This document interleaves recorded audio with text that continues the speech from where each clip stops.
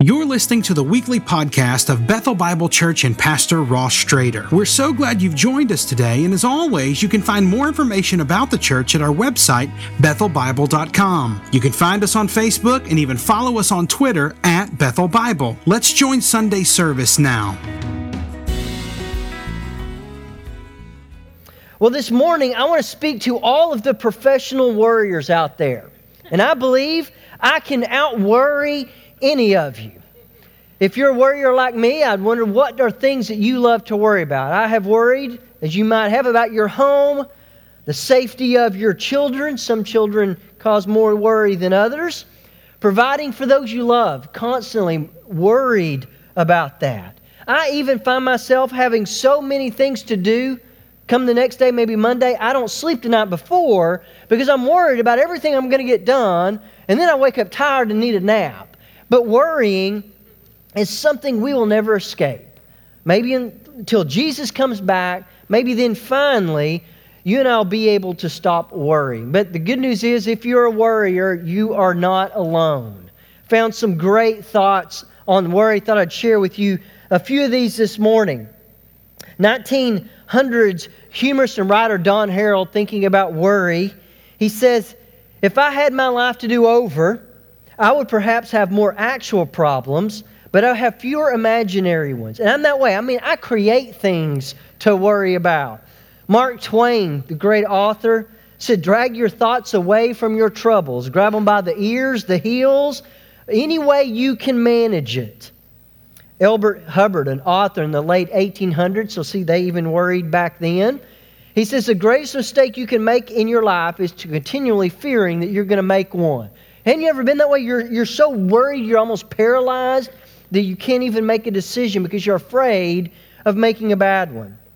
Now, I found an unknown author. I don't know, someone didn't want credit for this one. It says, "Troubles are a lot like people. They grow bigger if you nurse them."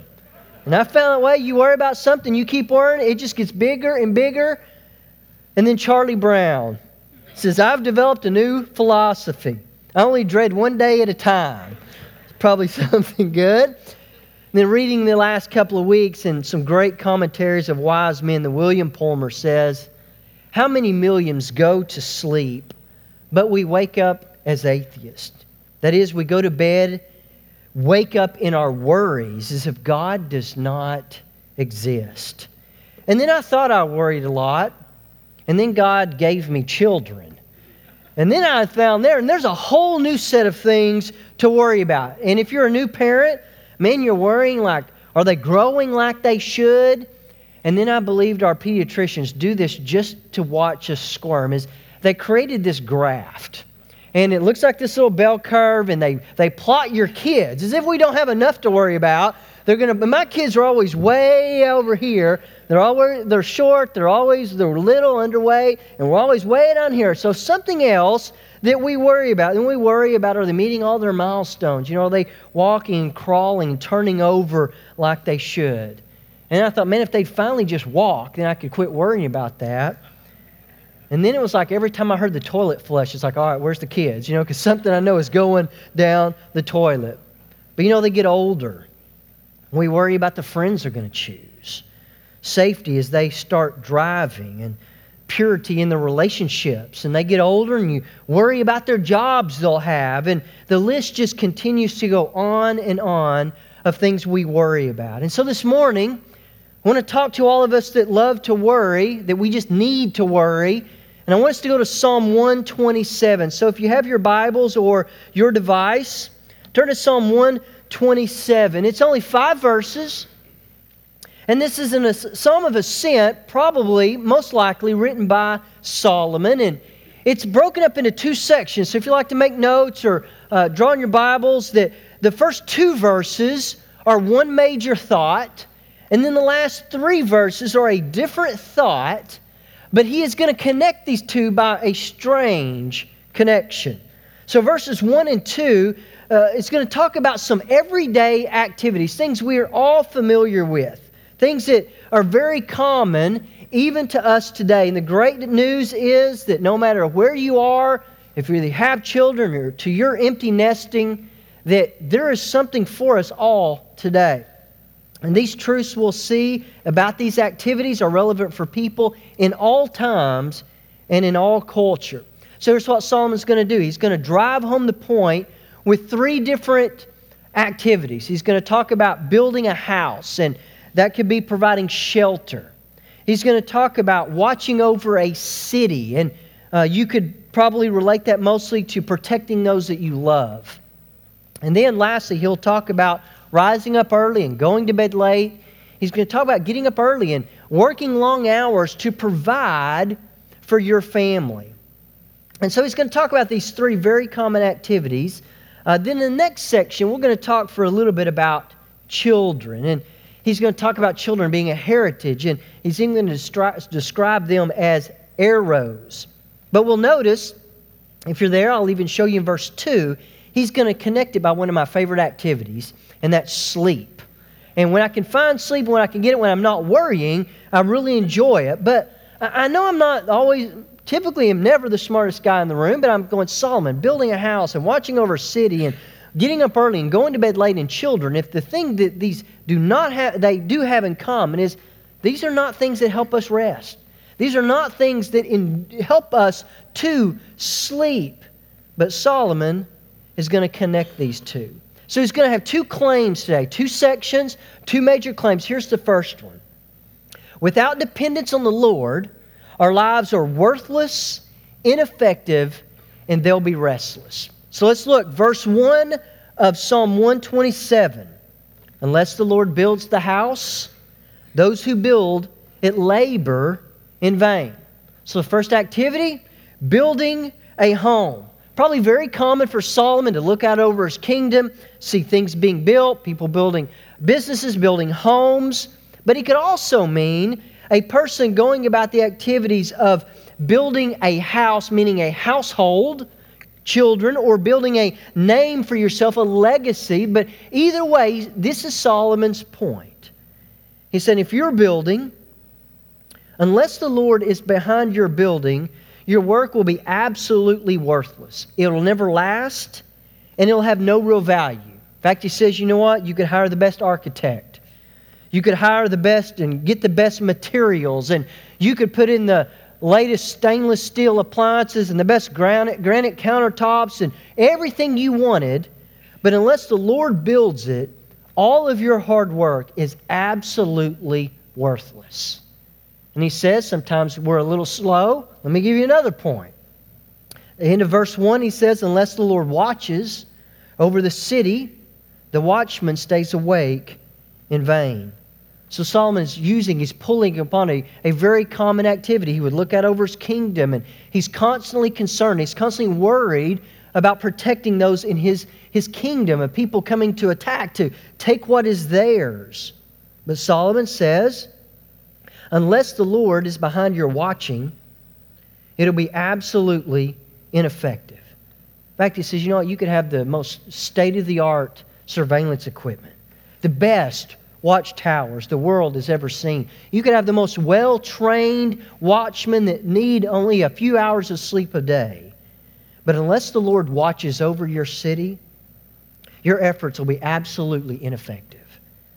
So then he says, if you don't understand where I'm going yet, let me give you a third example. Look at verse 2. It says, if it is in vain that you rise early, but you go late to rest, eating the bread of anxious toil. So he's talking about people working hard to provide for those they love, provide food for them. So he's once again saying, unless the Lord provides, you could work from sunup until sundown, but if the Lord is not behind providing, he says it'll never be enough.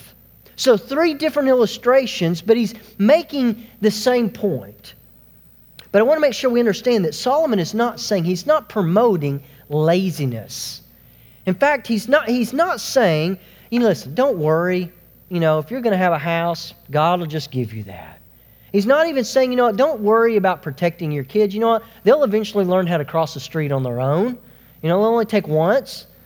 He's not even saying, don't sleep late in the day, work when you feel like it, take a nap, go home early, and God will just provide for you. He's not saying that at all. In fact, I think Solomon is saying just the opposite. He's saying work hard to build a home, provide shelter for your family. He's saying work hard to protect them. He's even saying work hard. If you need to get up early and you need to stay late to provide for your family, do those things. But his point is that do all of that, but apart from the Lord, apart from actively depending on Him, apart from trust in the Lord, you can do all of those things, but they will be pointless, worthless, ineffective, and it will be completely restless. So he's driving home point in 3 different illustrations that dependence on our Lord, we have to have that. Without it, our lives are worthless, ineffective, and it's absolutely restless. And then he says, in the end of verse 2, he gives us this connecting thing. For he gives to his beloved sleep. But I want to move past it. I want to go to his second section, and then we'll come back and see how is he going to connect these two. So let's move on to the second section, beginning in verse 3 through verse 5. And this is how it reads. Behold, children are a heritage from the Lord. The fruit of the womb a reward. Like arrows in the hand of a warrior are the children of one's youth. Blessed is the man who fills his quiver with them. And he shall not be put to shame when he speaks with his enemies at the gate. So in these 3 verses, there are 5 truths that he brings out about children. So here's one of them. Solomon says, he makes the statement that children are a heritage from the Lord, meaning children are a blessing. They are a gift. And most parents probably agree with that most of the time, and we might question it from time to time that they're actually gifts and blessings, but he says the truth is they are a heritage. They're a blessing. They're a gift to you. And then Solomon says, second, that children describes them as fruit of the womb. And my mind's a little weird. I know that, and I thought there's got to be. That is where the company that made underwear came from. Somebody read the Bible. Here's a great name. And listen, I got on Wikipedia, and no, it's not true. They are not related at all. But I thought, man, there cannot be a coincidence. But he's saying that children are a fruit. They're a blessing. They come from us, and he blesses families with children. They are a reward from within us. The third truth, he describes these children as arrows. That children are entrusted. They're given to parents. And one day, we are to launch them into the world. I love our pastor, Ross Strader, one of my best friends. I'll never forget one day he said, our children are created to live forever. And I thought, I never thought of that before. But yes, they are created to live forever. And then he said that God has chosen us to be the ones to set them on that trajectory. That we're given the first 18 years of their eternity. They are entrusted to us, and we mold them, we shape them, we love them, we teach them, and then we launch them into the world. And then the fourth truth, Solomon says, that it is a quiver full is a blessing. Now, it doesn't mean that if you only have 1 or 2 children that you're not blessed. In fact, I know some children that are quiver full all by themselves. And I was one of those. It's a wonder my parents had any more children because I was a quiver full, just me, all by myself. But he's saying that children, that whether you have 1 or whether you have 6 or whatever it might be, that they are a blessing. They are given to you, and you are to carry them with you. They are with you for a time, and you're to love, you're to teach. But I know sometimes children can be difficult. They can be a quiver full. And at times they take turns, and sometimes it's all of them. But sometimes they can. So I know, I talk to parents, and I am one, and at times, man, I think we can get so discouraged when it seems like certain children that traditional parenting just doesn't work. And why is this child, not doing what they need to do when everybody else follows in line? But if you've got a child that's a quiver full, let me encourage you by the words of Derek Kidner. He says, the greater their promise, the more likely these sons will be a handful before they're a quiver full. Sometimes God is doing something when they're young, that when they're older, that will finally realize that's why they were such a trouble. Now they're a blessing in so many different ways. But then he says the fifth truth is that Solomon says that a man will not be put to shame when he speaks with his enemies at the gate. I know it's a little foreign to us, but what would happen if you or your neighbor, maybe somebody had a quarrel or a trouble was happening, they would go to the city gates, the leaders would be there, and you would make your case, and then they would decide on who was right and who was wrong, who needed to pay for whatever the offense might have been. But he's saying that when you have children, that you will not be put to shame when he speaks with his enemies at the gate. Now I think the picture is this, that no one knows you better than your children. They get a front row seat to your life. And we need to be living our lives in a way that if we were ever brought to the gates and someone brought an accusation against us, against our character, that our children would be able to come to our defense and say, no, let me tell you, I've known him for the last 15 years. And there's no way that he would ever do that. That they're vouching for their character because they have a front row seat to our lives. This morning I want to look back at verse 3 and draw a couple of things about this second section about parenting. It says that children are a heritage from the Lord. You know, parenting's hard work. You'll never be able to count all the hours. In fact, you could never add up all the dollar value amount on your parenting. You never get to clock out. Even if you try to take a nap, they're not going to let you. You know, for some reason, God has not seen fit to give us hazard or overtime pay. Parenting is hard work. And oftentimes, we rarely feel qualified. But God has handpicked every parent and grandparent in this room to parent certain children. He's handpicked us for this. Parenting often feels like an impossible task. And the stakes, it seems, every year get higher and higher. But I believe every parent, every grandparent is worried about one question. Whether your children are 2 years old, or they're 22, or they're grown with children, we worry, did I do a good enough job? Now, I think that's a question every parent struggles with. But that phrase, children are a heritage, I think is important for us today because this word's heritage can be translated gift. That children are a gift from the Lord. And we can distort this reality. But here's what I want us to remember. Here's what I think you could sum up verses 3 through 5.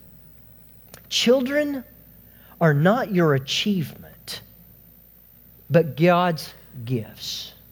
Children are not your achievement, but God's gift. Because we have to be careful because we can begin to see children as our achievement. And here's what happens when this begins. When we see our children as our achievement, what we're really doing is we're taking and we're attaching our identity and our value to our children.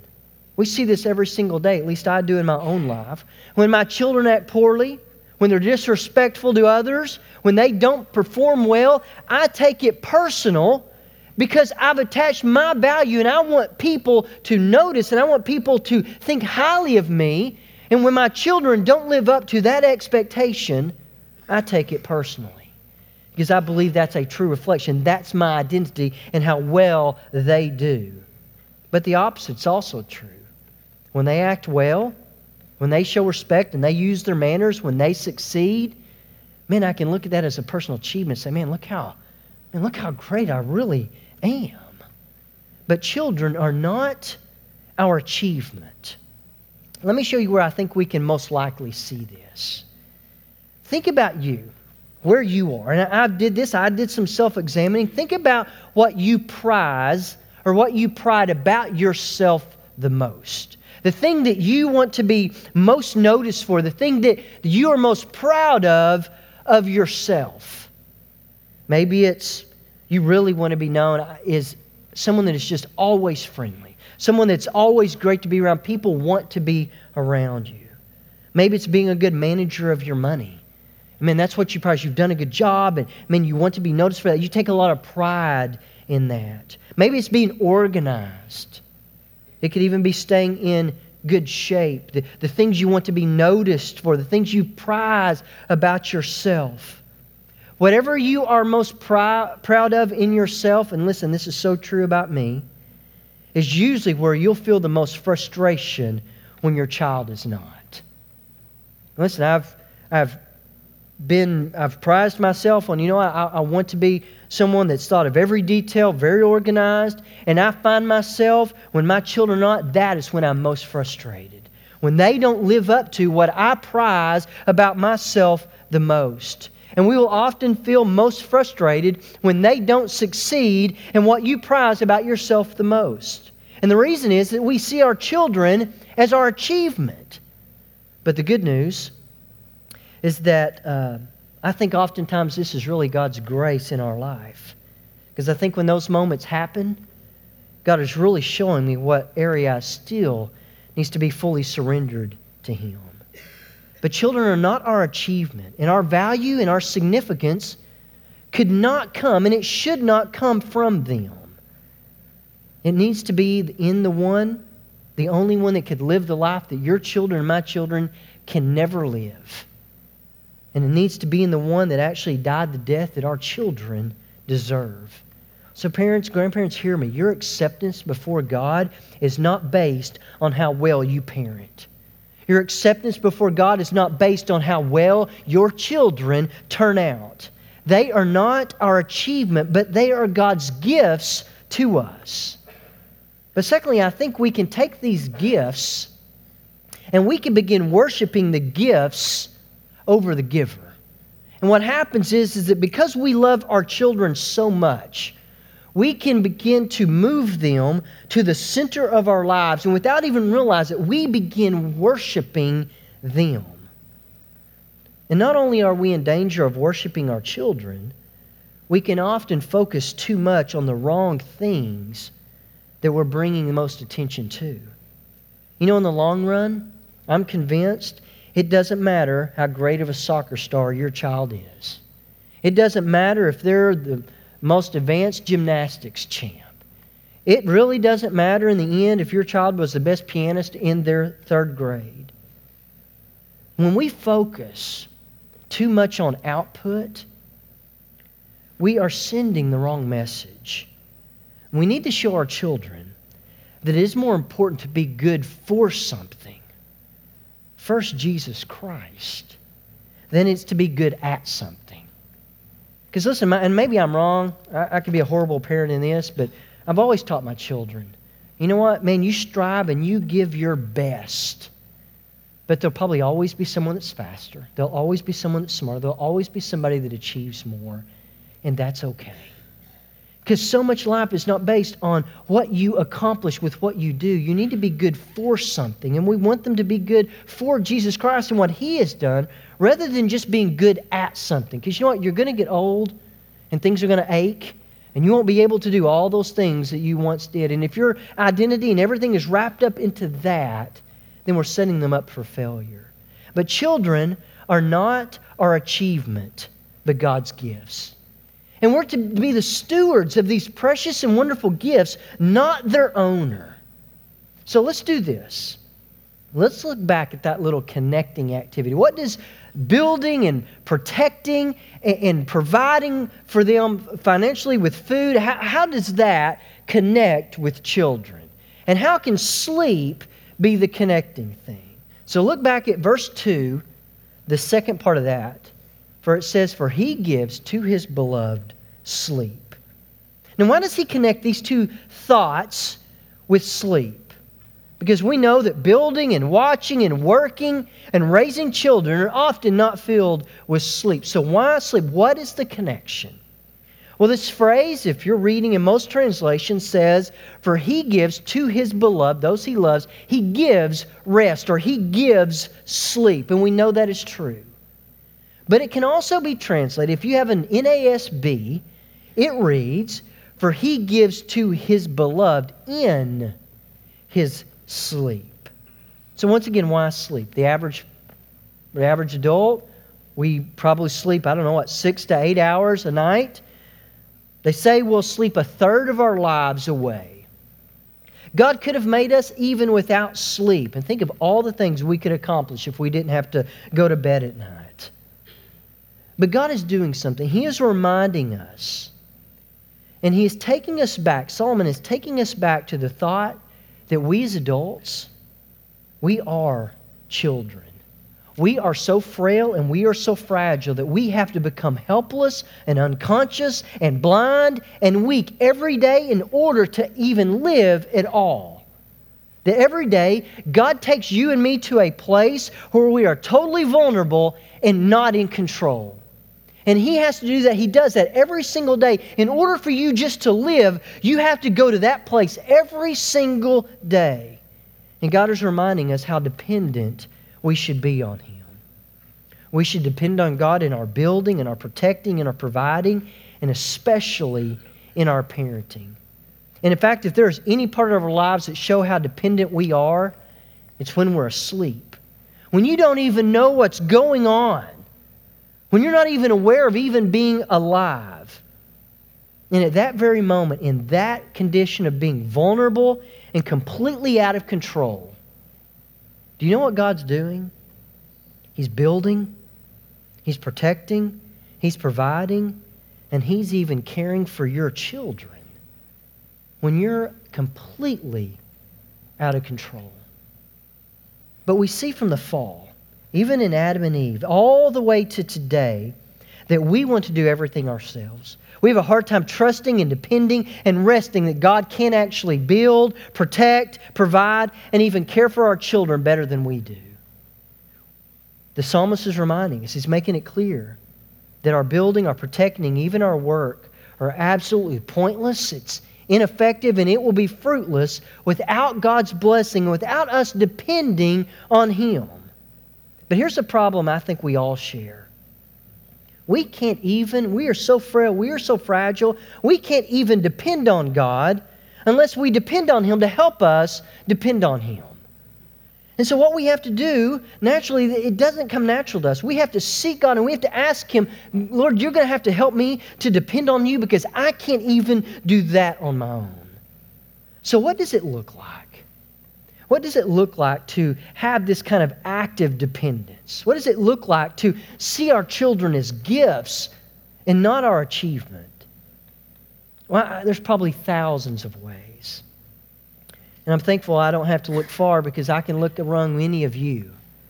Over our time here at Bethel, I've watched some families.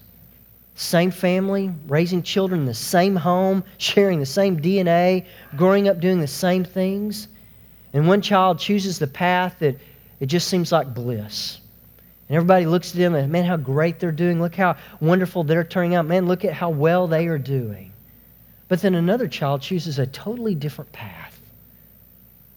And you wonder, how does that happen? How do children that grow up in the same home, under the same nurture, the same care, the same experience, how does one choose one path and one choose another? But I tell you, I watched those families. I've watched them love those children that were choosing the wonderful path of blessing, but even love those who were choosing a path of heartache and pain. And they prayed for them without ceasing. And instead of running from others in shame, do you know what they did? They reached out. They became vulnerable and said, would you pray with us for this child? And man, I can even look back and I can see some that God has brought back that they are now following Him. So some of you may be sitting right here today and you're facing some very painful things with your children and the decisions that they are making. And that's real. The Scripture tells us, you know what? They're not your achievement. They're your gifts to love and to teach and to care for, but they're not your achievement. I've even watched parents that I have tried to learn from that have allowed their children to fail. And man, my tendency, and probably yours at times, is just to swoop in and to rescue them and make sure they turn in that paper and make sure they follow through on this or that. But I've learned from some parents, they say, you know what? Sometimes you need to let your children experience some failure now before the consequences get much worse. Allow them to fail from time to time so that they can learn from that. But for us, it's hard. It's hard to trust that God would allow them to be in that situation and actually use that failure to teach them. And then in my own life, and I had nothing to do with this, but our children, we were thinking about, do we put Kylie back into public school? We'd been homeschooling her for about 3 years. And I remember we were praying about it, and we kind of felt God leading us back to public school. And this is not a debate on public school, private school, homeschool. That is for you and God to decide. But I remember my wife came to me and said, Mark, do you remember the baby dedication we did for Kylie out in the foyer out here? I said, yeah, I remember that. She said, do you remember the verse we picked for Kylie? And I said, yeah, Proverbs 3, 5, and 6. It says, trust in the Lord with all your heart and lean not on your own understandings, and in all your ways acknowledge Him, and He will direct your paths. I said, I remember that.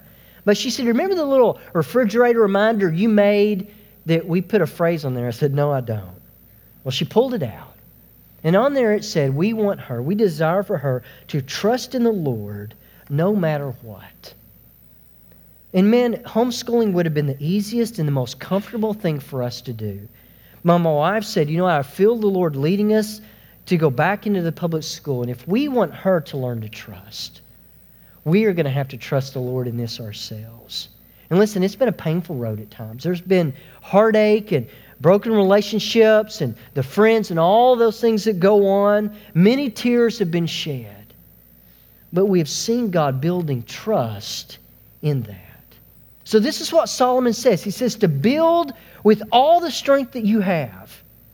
Watch as carefully as you can. Work hard to provide to the very best of your ability.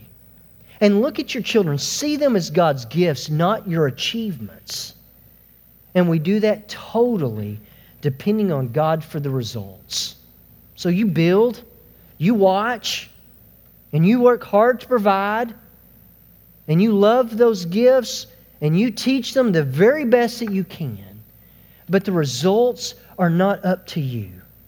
So parents and grandparents, I want to leave you with this. Rest, sleep, trusting that God has handpicked you to be the parents of your children. Never question that. And regardless of what social media might say, there are no perfect parents and no perfect children. If there were, we would have no need for Jesus.